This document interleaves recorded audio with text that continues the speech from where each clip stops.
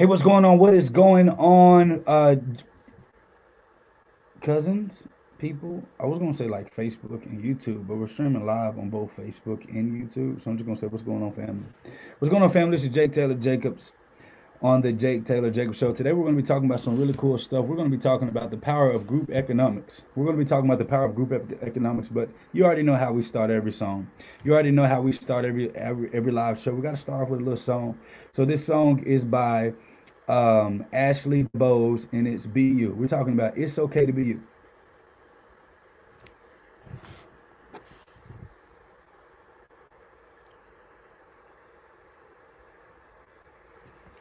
Well, it was on that. I forgot to do the unmute the thing. Y'all, I'm messing up this morning already. I'm messing up this morning already. What's going on, family? What's going on, family? What's going on, family? What is going on, family? We're talking about the power of group economics. Now, you can make more money when you share the wealth. But this song is by Ashley DeBose.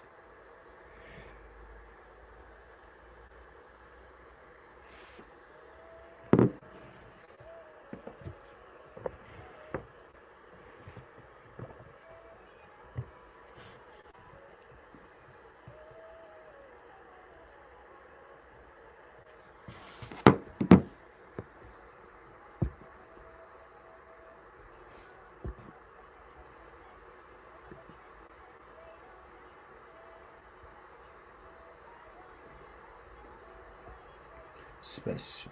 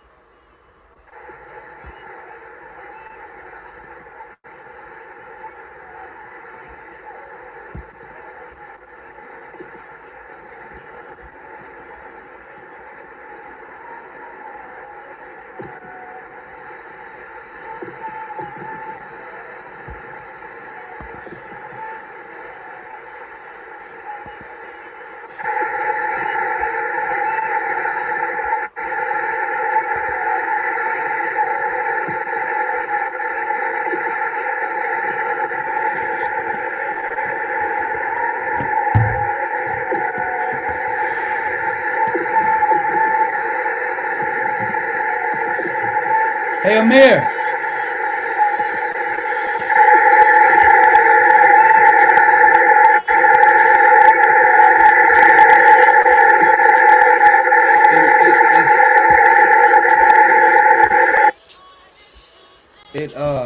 It looked crooked. You want the who? Yeah, you're gonna do after the show. Yeah.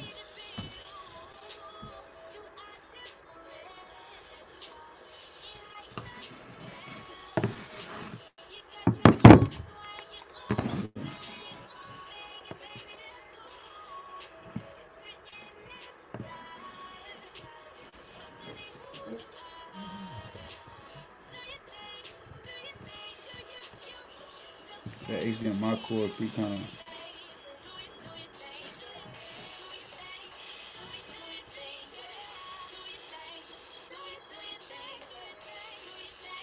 Uh-uh.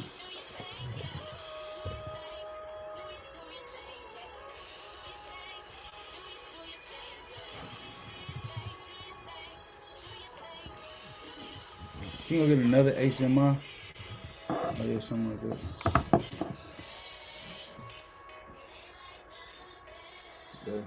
Yeah, appreciate it.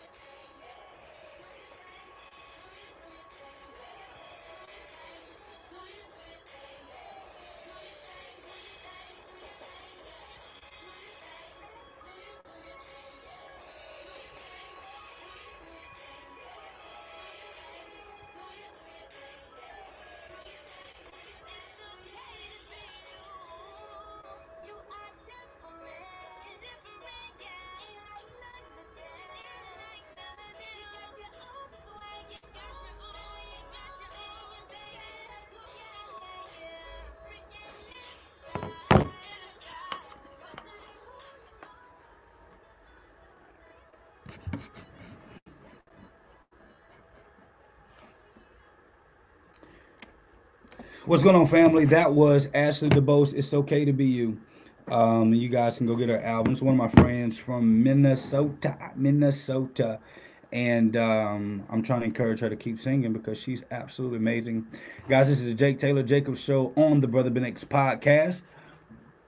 The biggest and the baddest and the best informative, educational, edutaining podcast in the world.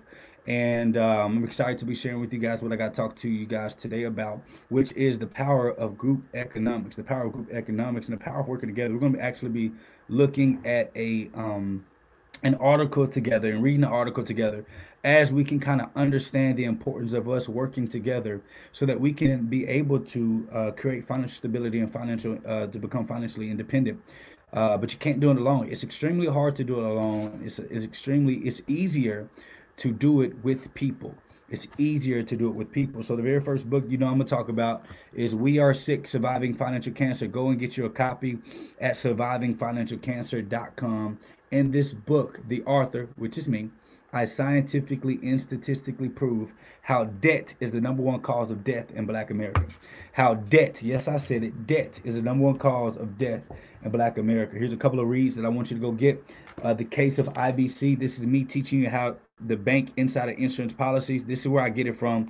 It's a guy by the name of Nelson Nash. It's called Warehouse of Wealth here. And another book called Become the Banker. We have a book that's pending entitled I Am the Lender, which is going to be teaching you how to become your own bank for your own family, for your own life. And of course, get you a little Bible and go and get you How Money Works. These are the essential things needed in order to help you make good financial choices for yourself and for your family. The biggest problem that we have is not that we don't have enough money, is that we don't do right with what we have. And we don't understand the consequences of a lot of the decisions that we make, and we're dealing with the repercussions of our consequences of those decisions. So most importantly, this podcast is for everyone, but especially it's for the millennials that are coming up, the zennials that are coming up, to make better decisions today so that you don't have to deal with those consequences tomorrow that will stop you from growing your wealth. It'll put a big halt on your wealth if you make certain decisions. We'll talk about that today too, okay? So we're going to get with the show. We're going to get it down. We're going to get with the show. We're going to fool around. We're going to get it. If you guys are ready, if you guys are excited, what we're going to talk about today on the show, please. For some of you guys that don't know me, that's new to the Jake Taylor Jacobs Show, you're new to Jake Taylor Jacobs. I am from the country, but I talk fast. I don't know where I got that from. I think maybe it's because I played basketball, and as a point guard playing basketball, I always had to talk for the defense and talk for the team and talk for offense. So you always got to kind of talk fast when you're on the court because you don't have all day to talk. And so I'm used to talking fast. I'm used to that. So if you're in the East Coast people typically love me, and it's the people that's down south that's like, I don't know about this cat. And just because I talk fast, it's just because of sports. I played dang near 18 years of sports, even collegiate ball. So that's just something that I do. Just a little bit about me. My name is Jake Taylor Jacobs. I run the ABS Institute and also the ABS Brokers. ABS Institute is a financial education company, and our goal is to empower more minorities to become financially independent, financially stable. And in our ABS Brokers, we assist those minorities with the proper services, the proper products that can help them become independent financially. And the biggest goal is to help people eliminate debt and to learn how to become their own banker. That is our goal. That's our mission. We're in 14, Director of Operations says 17, I don't know, between 14 and 17 states.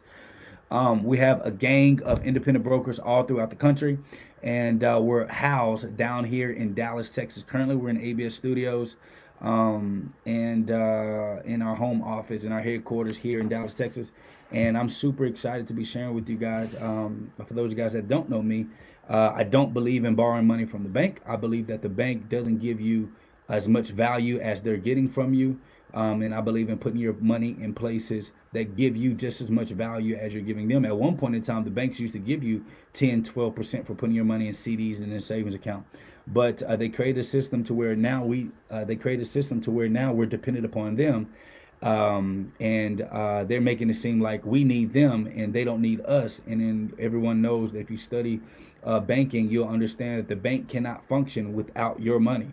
And so we've created an institution, we've created a society to where the banks are now in control, and we have lost that control. So that's the biggest thing I talk about. and I'm excited to be sharing with you all today on the show. So if you're new, welcome to the show. If you want to call in, you have any financial or business questions, you want to challenge some of the ideologies, you can please just call in. You can call in at 469-340-3612 at the ticker below. And if you find interest in what I talk about, you can always go to ABS class, text ABS class to 555-888 to be able to register to be part of our institute. And one of our team members will literally give you a call if it's within work hours, within that day, and to assist you with whatever financial goals and dreams that you have. Okay, so I did all of that to say I know what I'm talking about, and I want to help you become financially free. So the power of group economics. So we're going to bring up an article that is going to kind of spearhead our conversation today, because I think it's very important that we understand. Because I hear a lot of people, they talk about, hey Jake, what you talk about is difficult to talk about because the majority of the people that are in America, they don't have the money that they're saying that you have. That you're telling us to say we don't have this and that. But the truth is, we really do. We just don't realize that we do because the majority of our money is going to the bank. And once again, I just realized I wasn't recording. So the biggest thing that we have to understand is that money is not going to the bank. Our money is going to the bank, and it's not going to us. All of our money is going to every other place but to service us. And that's something that we got to pay attention to. And everyone knows that the shortest path to wealth is to eliminate debt, especially consumer debt, because consumer debt is not progressive debt, and it's debt that we just use to house what we have and all those things. Denisha asked, hold on one quick. Denisha asked real quick, well, how do you build your credit? Do you use credit cards? Denisha, the answer is no. We do not use the bank. We built our seven-figure firm without ever borrowing one single cent, one red cent from the bank. We don't borrow from the bank. We don't do anything from the bank.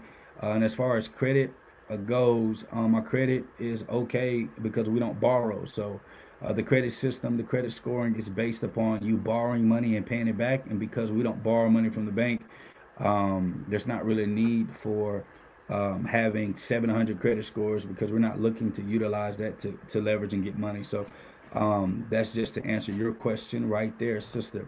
And so we're talking about group economics today and the power of group economics and what you can do to actually work together by pulling your money together and finding people who have the same mentality, they have the same mindset, and that want to do right by each other and for each other. You can actually do what we used to do back in the day. So what I'm going to do, I'm going to go back to the page here, and I'm going to blow it up, and we're going to work through this article here that was written by Lauren Agurji.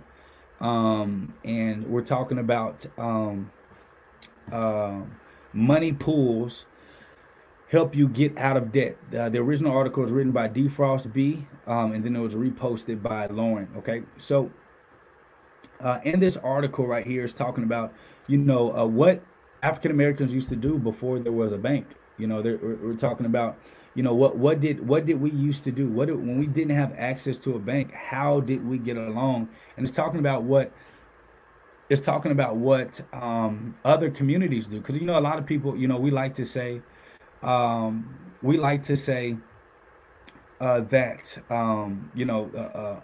internationals come to America and then they get loans and stuff from banks, and the bank doesn't want the black man or the black woman to succeed, and the government has ousted us out, and they give them international loans, and don't give us a leg up. And a lot of us, we say that without context. And some accounts that happens, but for the majority of of internationals that come through, that is not the case. They actually are really good with pulling their money and grouping their money together, and that's what we're going to kind of talk about today in this article. And this article says, I once taught a course on race relations at a community college in Trenton, New Jersey. Right in the middle of the city, there was a premier corner of African-American businesses that stood as a shining star of black progress. These fellas got together and they owned the corner right across from their elementary school. Teachers would point across the street with great pride and tell the children, you can be anything that you want to be. You can have anything that you want to have. But then all of a sudden, a young Asian guy, about 25 years old, owned that corner. So I came in to teach one day, and my students were all upset. I couldn't figure out what they were upset about. They said, "We are sick of this." And I said, "Sick of what?" They said, "We're sick of these folks coming from all over the world, and the government is giving them the money to buy up our neighborhoods, and we can't buy our own neighborhoods." There was nothing that I could do to convince them that the government didn't have a special fund for Asians. So I went over to the corner and I invited the businessman to come and speak to my class. He was reluctant, but I convinced him. And so what's happening here is, at one point in time, there was a prominent corner that black business owners owned a corner. And the elementary teachers used to say, "Man, you guys can, be anything. Look at yourself. Look at your color. You see people that look like you, that come from where you come from, that owns the corner, that own businesses." And then time had passed, and then now Asians own that same corner, and the kids are frustrated. They mad because they say Asians have come into our neighborhoods. They bought up our blocks and our corners, and they're not adding any value to the neighborhoods. And so the teacher began to say, "Hey, listen." They're not getting any special treatment, no special loans, no special anything. They're actually doing something called group economics, but he couldn't be able to explain it because the kids wouldn't believe him. So he brought the Asian business owner to the class so that the Asian business owner could explain to them what happened. So the Asian business owner told him that, he decided at the age of 16 that he wanted to move to America for a greater opportunity. He worked and saved his money for a one-way ticket. He flew to New Jersey and found other people from his country and asked if he can live with them for a while. So for 6 months, he slept on the floor. He got a little job. He took half of the money he made each week. He sent it back to his family, and then he saved as much of the rest as possible.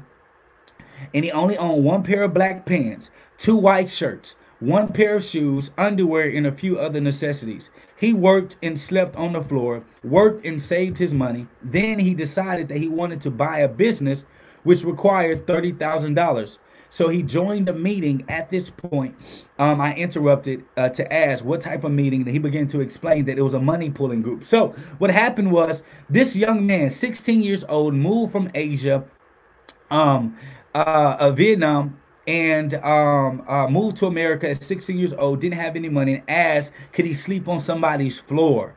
He didn't have a bunch of stuff. He didn't go buy Jordans. He didn't go buy Nikes. He didn't go buy nothing. He understood why he came to America. He came to America for an opportunity. And a lot of problems that we have, specifically in Black America, we know, of course, that we're dealing with a lot of things that most other minorities don't deal with. Much more people, our demographic don't deal with. But the truth is, a lot of the problems that we have a lot to do with our mindset, and has a lot to do with our understanding of group economics and understanding the importance of being financially responsible and having good stewardship. So this young Asian 16-year-old understood the importance of laying low, saving his money, and sending some money to his family and saving the rest of his money, because he understood the importance of him wanting to own his own business. He wanted to do that.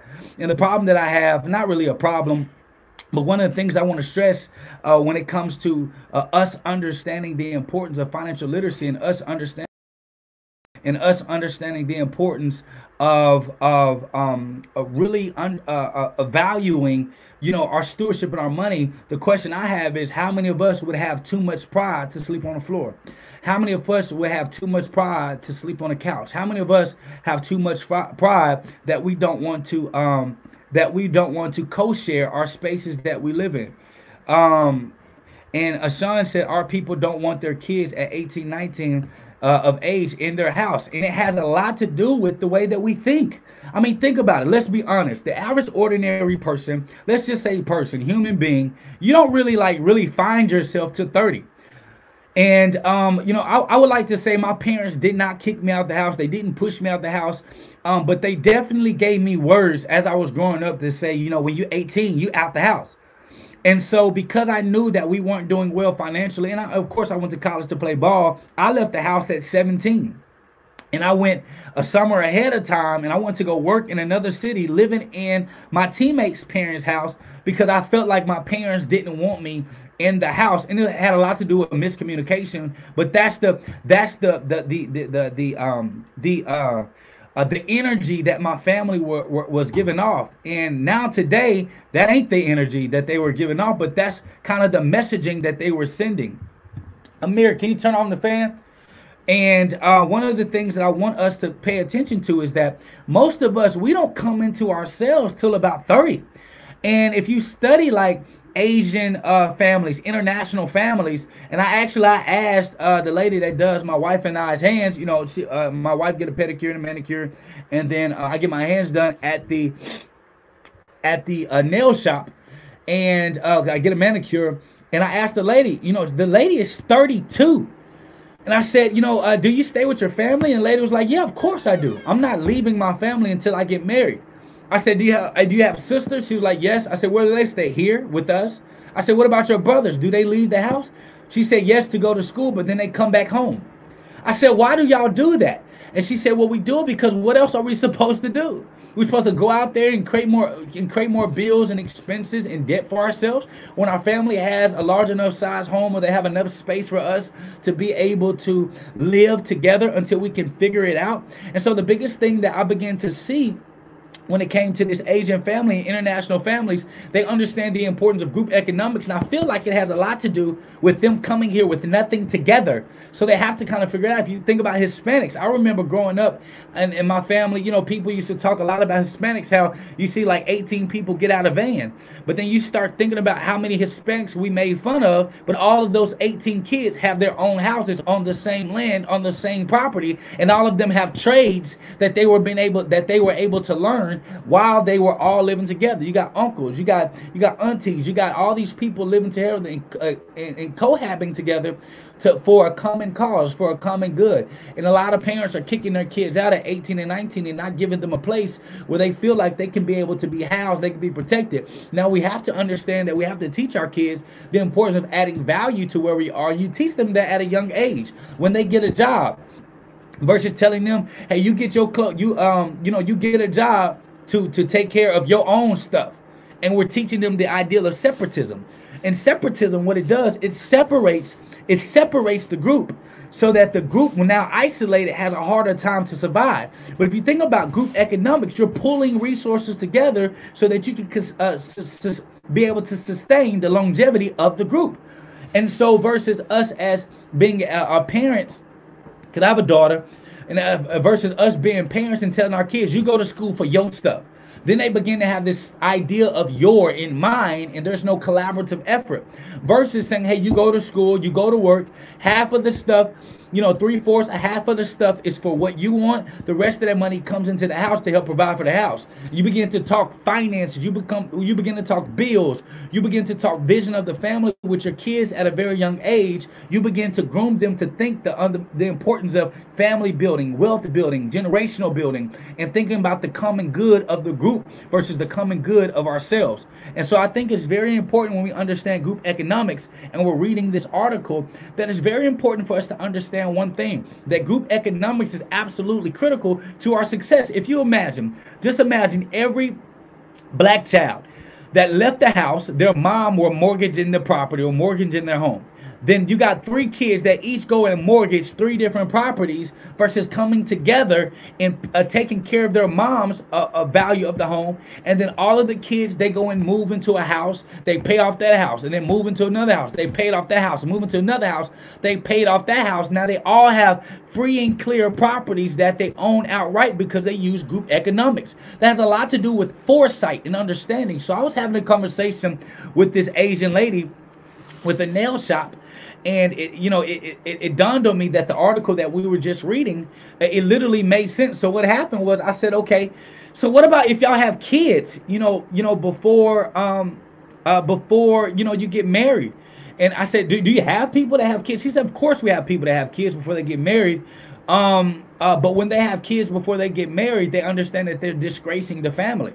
And I said, what do you mean by that? They said, well, because they understand that when you raise that child, because we believe in group economics, now the family is going to take a hit because we have to now help you raise your child when you're not in an affordable state to be able to take care of yourself.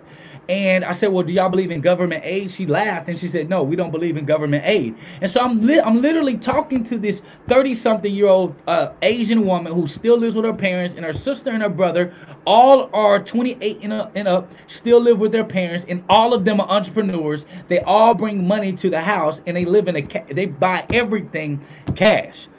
And they think of everything as a group, as a team, as ours, and they all work together in order for the common good. So we have to understand that that type of mentality comes with what? It comes with the education of us, ours versus mine. It comes with pulling these things together. So when people say, hey, Jake, I don't have family members that think that. Well, family isn't just depicted upon blood. Family is depicted upon ideology. It's depicted upon mission. It's depicted upon vision. It's depicted upon what you value as a collective group. Just like in the Bible, David and Jonathan became brothers. They became closer than close. Why? Because they had a likeness about each other that caused them to be bonded at the hip. So when you think about that, you and your best friend, you and your best friends versus y'all going on girls trips, you all can be housed together in and you guys can literally store and save your money and purchase a house that you guys can own outright, and then pull your money to be able to build businesses that can now fund more properties or more things of other things that you want. We're talking about group economics. And so when you think about the value of that, how many of us spend and waste money? If you think about it, brothers, sisters, cousins, everyone's financing a car, everyone's mortgaging a property, and everybody has their own debts. Just imagine if all that money that was going to the bank was going to a family banking system where you all borrowed from it to be able to push and elevate one up, which is us going to this, us going back to the article so they can read. Sean said, the conversation about finances with a family member or a friend is necessary. Set the expectations in the beginning to negate any future problems. Most importantly, everyone should have goals. Don't take advantage of the person. Take advantage of the situation.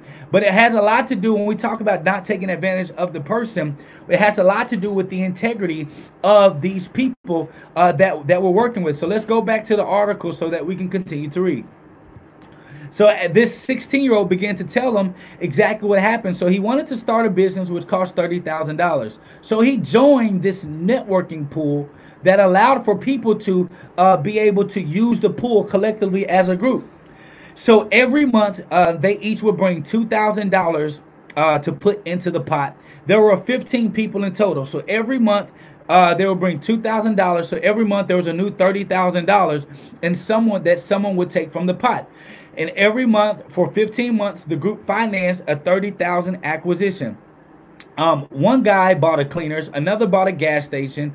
So when it was the 16-year-old's turn, he bought the corner. My students were amazed in silence until the woman raised her hand and asked how they knew that the person who took money out the pot would come back next month. At first, the young man didn't even understand the question because the honor system was just a part of his culture. Typically, the next thing that people say, well, if you're pulling money together, well, how do you know that after they get the money that they're going to come back and pay the debt? Well, in these international Asian communities, honor, your family's name, meant more than anything. You didn't need a credit score to be able to determine if you were somebody of value. You didn't want to bring shame on your family's name. So you honored what you said that you would do, and that's how they kept their money. And what happened was, he was able to buy the block. He was able to buy businesses with that money. And what we have to understand is that, as this article says, money pulling was once a strong part of the African American culture. Some of us know the many reasons the practice was all but forgotten in black communities, including institutional racism. So now, as we look at what used to happen back in the day, we have to understand that money pulling wasn't something that's been new. That's essentially what the banks are doing. But the problem is they create a system with the fractional lending that they literally, for every $1 you put into the bank, they lend 10. And so they're fractionally lending money and they're not giving you anything back. So most importantly, everyone should okay. So Denisha said, where should they keep this money? Okay, great question, Denisha. Well, what I tell people when it comes to keeping cash reserves, my wife and we do not, I repeat, we do not keep more than $5,000 in our savings account. All of our money goes inside of our insurance cash reserves because insurance cash reserves gives your money protection that no other reserve, no other savings account can be able to offer. It gives you a guaranteed 4% every year on the principal that's in the account in the reserve, plus 2 to 4% dividends from the profitability of the insurance company. We only work with mutual companies, and with the mutual companies, that means that the policyholders, which are us, we're the owners of the company, which means that the company by law has to mutually give you dividends for, guess what? For you having a policy and having that cash reserve in your account. Well, typically what we teach families to do is that if you have an LLC, you guys create an LLC together, and all of you guys begin to put money inside this LLC and have the money drafted out the account into this insurance policy that is owned by the LLC. You give the most responsible person to be the principal of this LLC, and then based on bylaws and agreements and operational agreements of the LLC, all checks and balances have to be done in order for money to be pulled. And so what happens is every month a new person is up for the pulling of this new property, and you just keep refunding and paying back that pool as if it's your own banking institution. And that's what we teach when it comes to group economics and where to put your money and how to put your money so that you can make sure that you position yourself to be able to be in the right situation when it comes to reserving the pool of your money. One thing I will say that in Exodus 18, Jethro told Moses there are 3 things that you do to be able to find people that should be in your inner group. One thing, they should be capable, meaning that they're not people who are not at the same wavelength as you. What do I mean? What I mean, there are people with good intentions, but they shouldn't be having the same conversations, because I'm talking here and you're talking here, and there are 2 different conversations that are had at different playing fields. It's as big of a difference as a 30-year-old person talking to an 18-year-old person about money. They both are talking about money, but the 30-year-old is talking about money in a total different light than an 18-year-old who just graduated high school, okay? So you want to make sure that you find people that are capable, people that have the same understanding when it comes to the future financial goals. They're vested in the future of you guys funding and pulling together, and so that lets you know they're capable. The second thing is you want to find people that have the same integral code that you have, people that go by the same moral code, which means my family's name means more to me than any credit score. You shaming my name in the public means more to me than my credit, you reporting to my credit score. So you got to find people that have the same integral code that you have. And the third thing is you have to find people who are not easily bribed, which means they're not led by money. They understand that money is a tool that is used for economic growth, and that's it. They don't think that money is everything. They don't think that money is whatever. And you said that you just tried to call on the show. My bad. Call again. Call again. I didn't hear it. I'm talking. I didn't have it on. Call again. We have somebody that just tried to call on the show. Come on. Come on in.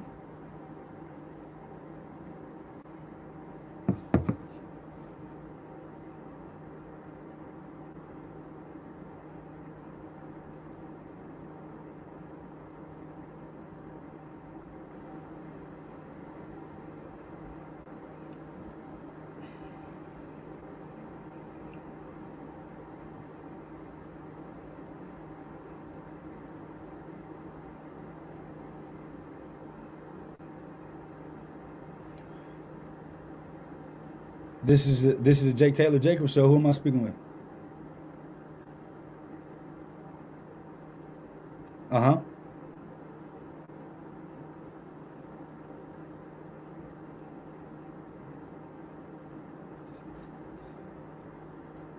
Uh-huh.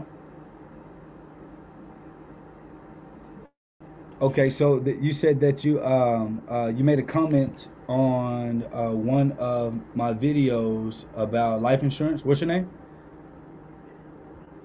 Tyrone. And what was the comment that you made? Was this yesterday or was it today?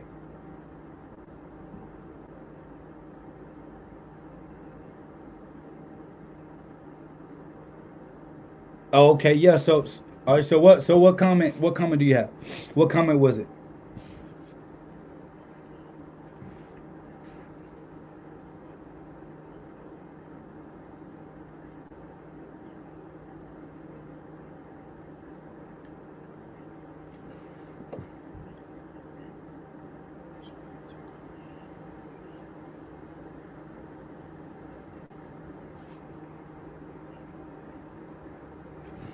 Correct.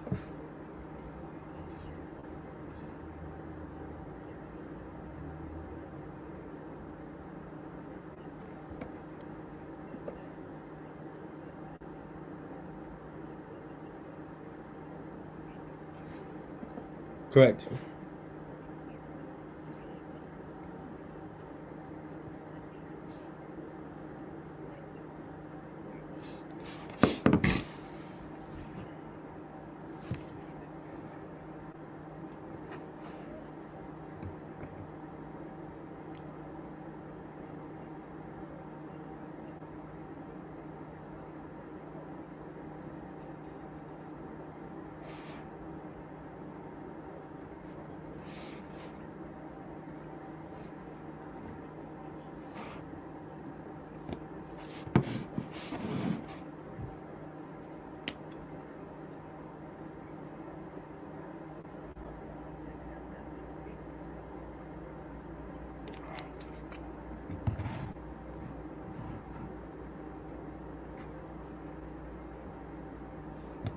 Yeah. No, I was just listening. I was waiting till you to finish.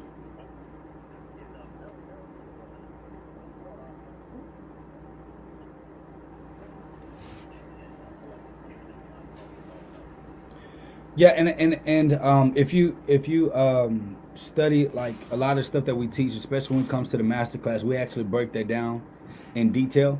When it comes to the dividends, and we understand that the dividends, because of the rainmakers, the people who actually create the policies, create the prices for the policies, and they set up the for a dollar per thousand, and the insurance company charges like 1.25 per thousand just to make sure that they're able to hedge against any debts that happen.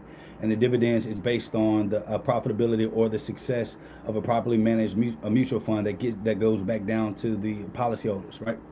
So those are the things that I'm extremely clear on when it comes to understanding how dividends are paid out, and also with the returns from the insurance company investing in bonds, joint ventures, as well as 2% of typically insurance companies have about 2% in stock options in the market. I am aware of that. But the biggest difference is I'm not comparing the reserve to a stock. I'm not comparing the reserve to real estate. I'm comparing the reserve to the banks where we put our money, the places that we stack our money, we reserve our money, where we save our money, that offers less risk on the money. We're talking about hedging against inflation and hedging against risk. And so, of course, when you hedge against inflation, you hedge against risk, and you're being extremely conservative, of course, you're not going to be able to get the interest as if you were being playing in the market and investing. And the problem that you know, because it sounds like you're very familiar and you're very understanding of finances, the problem that that most of us have is that most of us are not financially educated enough to understand the importance of risk management when it comes to leveraging and when it comes to investing. Which is why I say that you want to store your money in a place that you know that at least can give you 4% with the dividends to 2 to 4% every year on your money, so that at least, at minimum, you know for a fact that you're hedging against risk and inflation until you can get educated enough to properly make the best investments for your portfolio. And so we're not saying not to invest in real estate. We're not saying not to invest in stocks. But we know people are investing in stocks like it's the lottery. That we just hear we hear, yeah. Go ahead.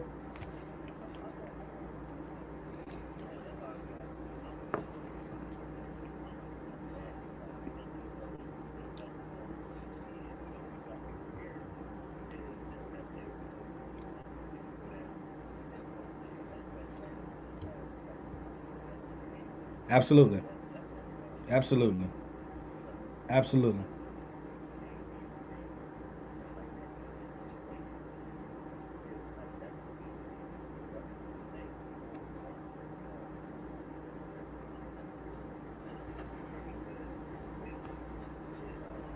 It's 3.3. Yeah.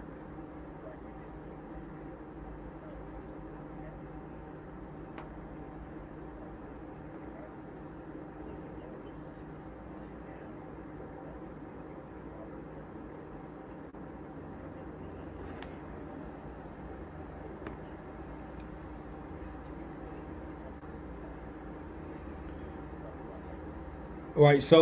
And that's actually a great point that you pull up. So like let's do the math, right? So you saying inflation, say taxes. So you say maybe 5%, right?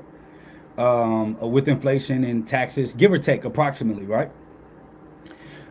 And so we're talking about give or take approximately. So when that money is going into that policy inside that reserve is going in after tax.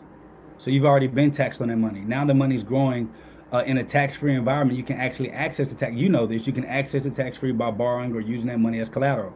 So the ability to hedge against taxes is now multiplied times 10 because you have the ability that money can grow, and it is growing tax-free unless you go past your withdrawal, which is the basis point of you putting your premium in, and you withdraw and liquidate that account past the basis point. Now you're going to get taxed on any earns that are gained over that, right? And so now that the fact that that money is growing tax-free and I can access the tax-free, you're actually, that tax piece is not even a factor anymore because I can access and I can put the money back tax-free while being able to take advantage of the market or even using it for retirement until I die. So I think that what you're talking about is actually key in our I Am the Lender Masterclass, which is 16 lessons that we go further in detail. We actually map out we actually map out in detail all of these things that cause and effects of insurance policies and how to properly use it and what it's supposed to be used for versus what it's supposed to be used against. And that's why we always tell people, brother, to take the class before they actually get into the policy. Go ahead.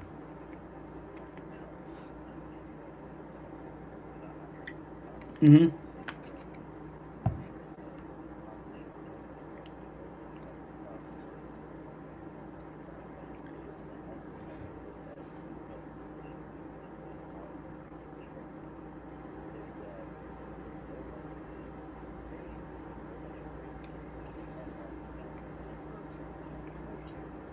That's not true. That's not true. That's not true. That's not true. A traditional whole life policy or cash reserve, that may be true, but in a dividend paying whole life structured policy, you actually can have access to that money within 31 days, and the money starts to accumulate dividends as well as interest within the first year. The basis premium is zero, but the actual rider that we add on there, you actually get access to your bank within 31 days. Me and my wife actually practice this every single day. We don't keep more than $5,000 in a savings account. The rest of our money goes in the insurance reserve, and it's because we can access that money within 31 days. So the basic understanding of the insurance industry is exactly what you say, but the average ordinary person in the insurance industry has no idea how to properly structure that policy. And all of our clients, I mean 100% of our clients, get access to their cash reserve within 31 days, even if they're doing month to month.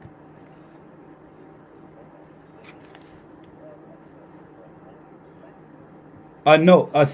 Just to kind of give do you have a pen and paper or something you could take notes? I can give you some books to read. Okay. I have a book coming out on this. But until that drops, I'm going to give you somebody to study, and this person that I'm going to give you to study is actually critical to you understanding how to use this as a bank and where I actually got it from. Because I didn't make it up. I was actually in the insurance industry blind, like every other insurance agent. And, telling people, tax-free retirement, the whole spiel, tax-free retirement, you put your money, you hedge against the stock and, all of that because it was a sales pitch. And then as I started to want to become a specialist, a wealth specialist, I ran into this guy. So can you take notes real quick? All right. His name is Nelson Nash.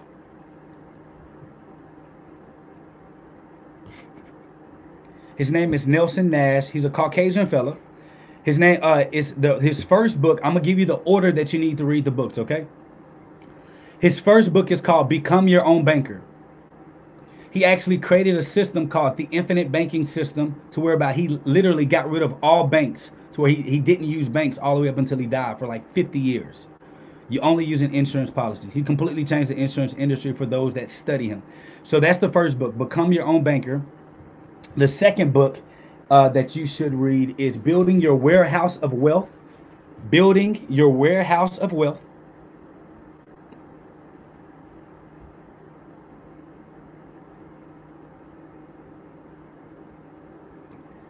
You got that? Building Your Warehouse of Wealth.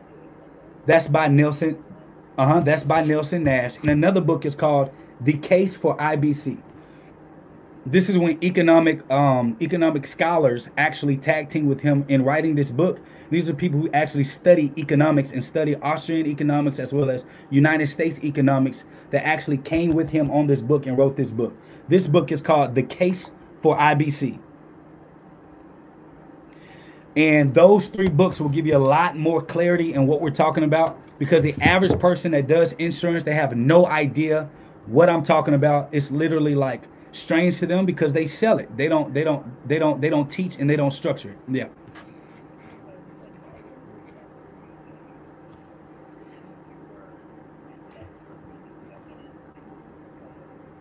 Yes, actually, I got started through Primerica in Dallas.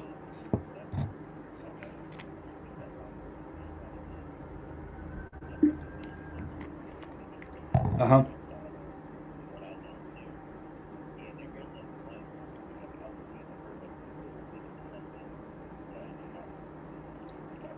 Buy term, invest the difference.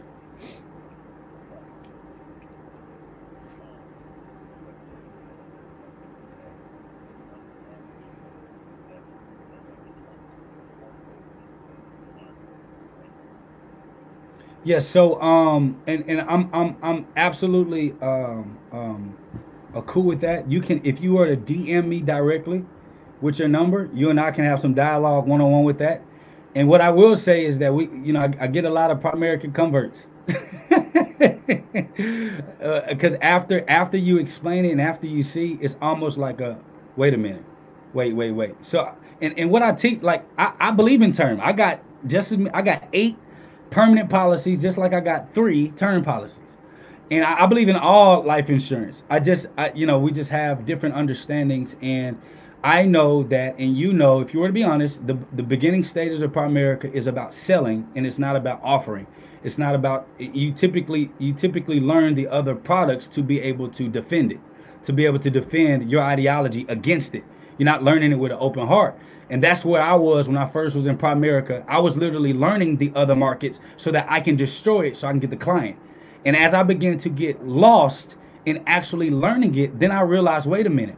If you notice my studyings, I also go to, if you go to the FDIC.gov and you go to Bank Find, and under Bank Find, you look up any of the financial institutions, meaning banks, you can see on line 41 of their assets and liabilities ledger where they literally put billions of dollars in reserves of permanent policies. And this is the piece that people don't understand.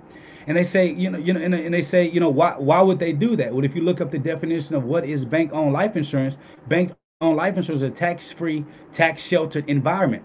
And banks literally, Wells Fargo puts $18 billion in their tax reserve, in insurance policies. A Bank of America puts $11 billion inside the general accounts of insurance policies. So the question must be, well, if these financial institutions are doing it, what do they know that I don't know? Because clearly they know something that doesn't work, that most average person doesn't know. Does it make sense? And so if you DM me, just DM me, and then after the show, you and I can have some dialogue, and we can just chat, and I can show you exactly what I'm teaching people. And when you see what people are doing and you see what these institutions are doing and why they're doing it, it's going to blow your mind, especially when I show you how the University of Michigan is paying Jim Harbaugh his $2 million annual bonus through life insurance, and why they do it. Okay? No problem. Hey, listen, cousin, let me tell you something. I love you, and there's nothing you can do about it. Peace. All right, listen. Hey, listen. Y'all call on in. The line is free. The line is clear. Call on in.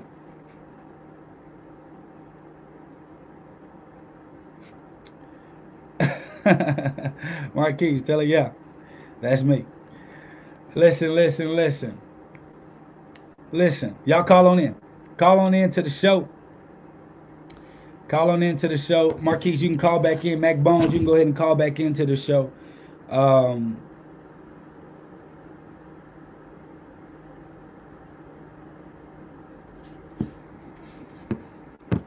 Call back in to the show. That was just another Primerica. I love talking to Primerica. I especially love talking to Primericas that are open to learning and not coming and being combative, because most of them can't defend why they're being combative. And everybody knows I go by facts, research, and logic, and nothing in between. And it's a pretty good deal. So call into the show for any comments that you have, any opinions that you have. 469-340-3612.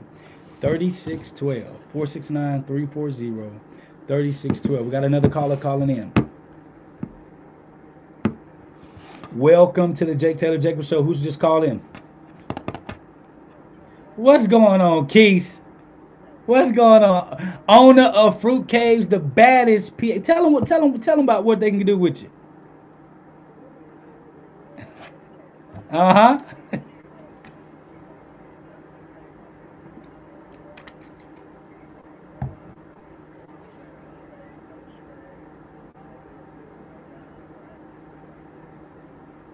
Good, good.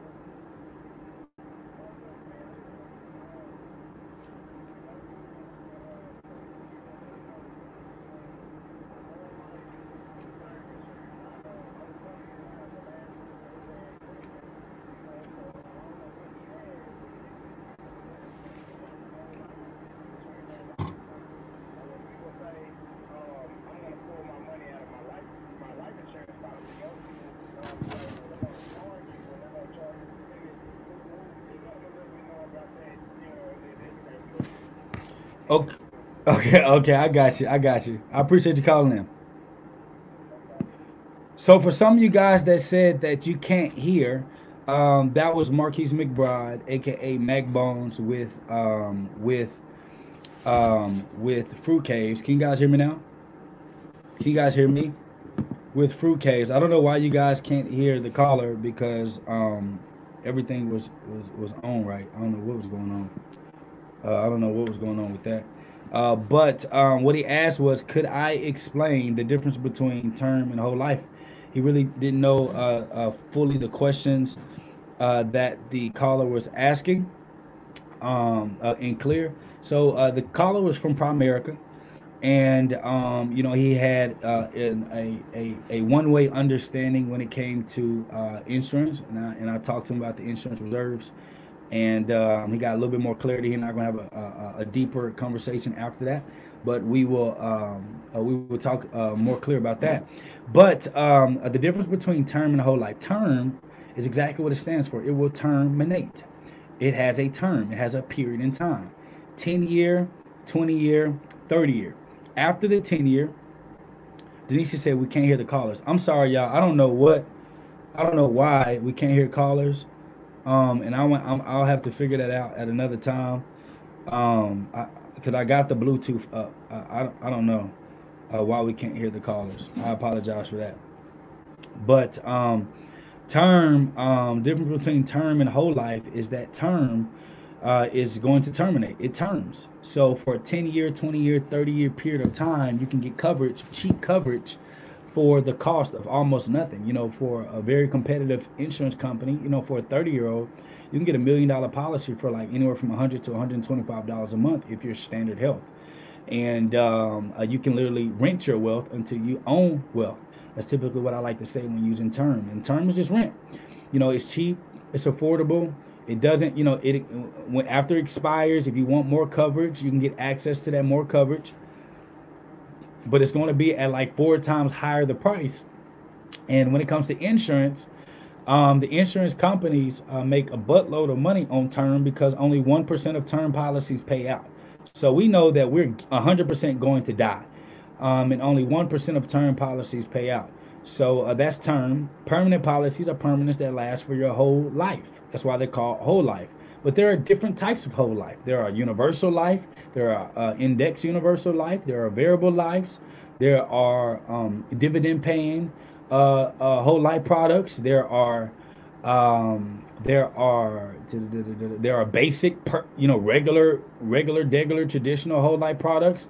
So you have to be talking to a specialist to figure out what result that you want to get, because all whole life products are not created the same, which is why you want to talk to companies that specialize in dividend paying whole life policies that you can dump money into and you get access to your money within 31 days and have access to 60% of the premium that you put in. It's 50 to 60% depending on your age, depending on your health factor. These are things that matter, and things that that you have to make sure that you pay attention to.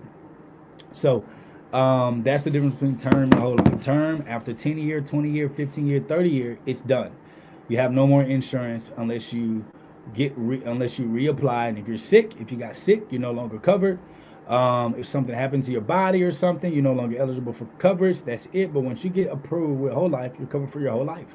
You never have to worry about that. So I think it's very important that we all understand that. And I'm sorry that you guys could not hear the people on the call. I have no idea why you did not hear it, because those are some good calls, and I thought I was doing the right thing, because I have the Bluetooth up. So hopefully we can get that technical issue figured out.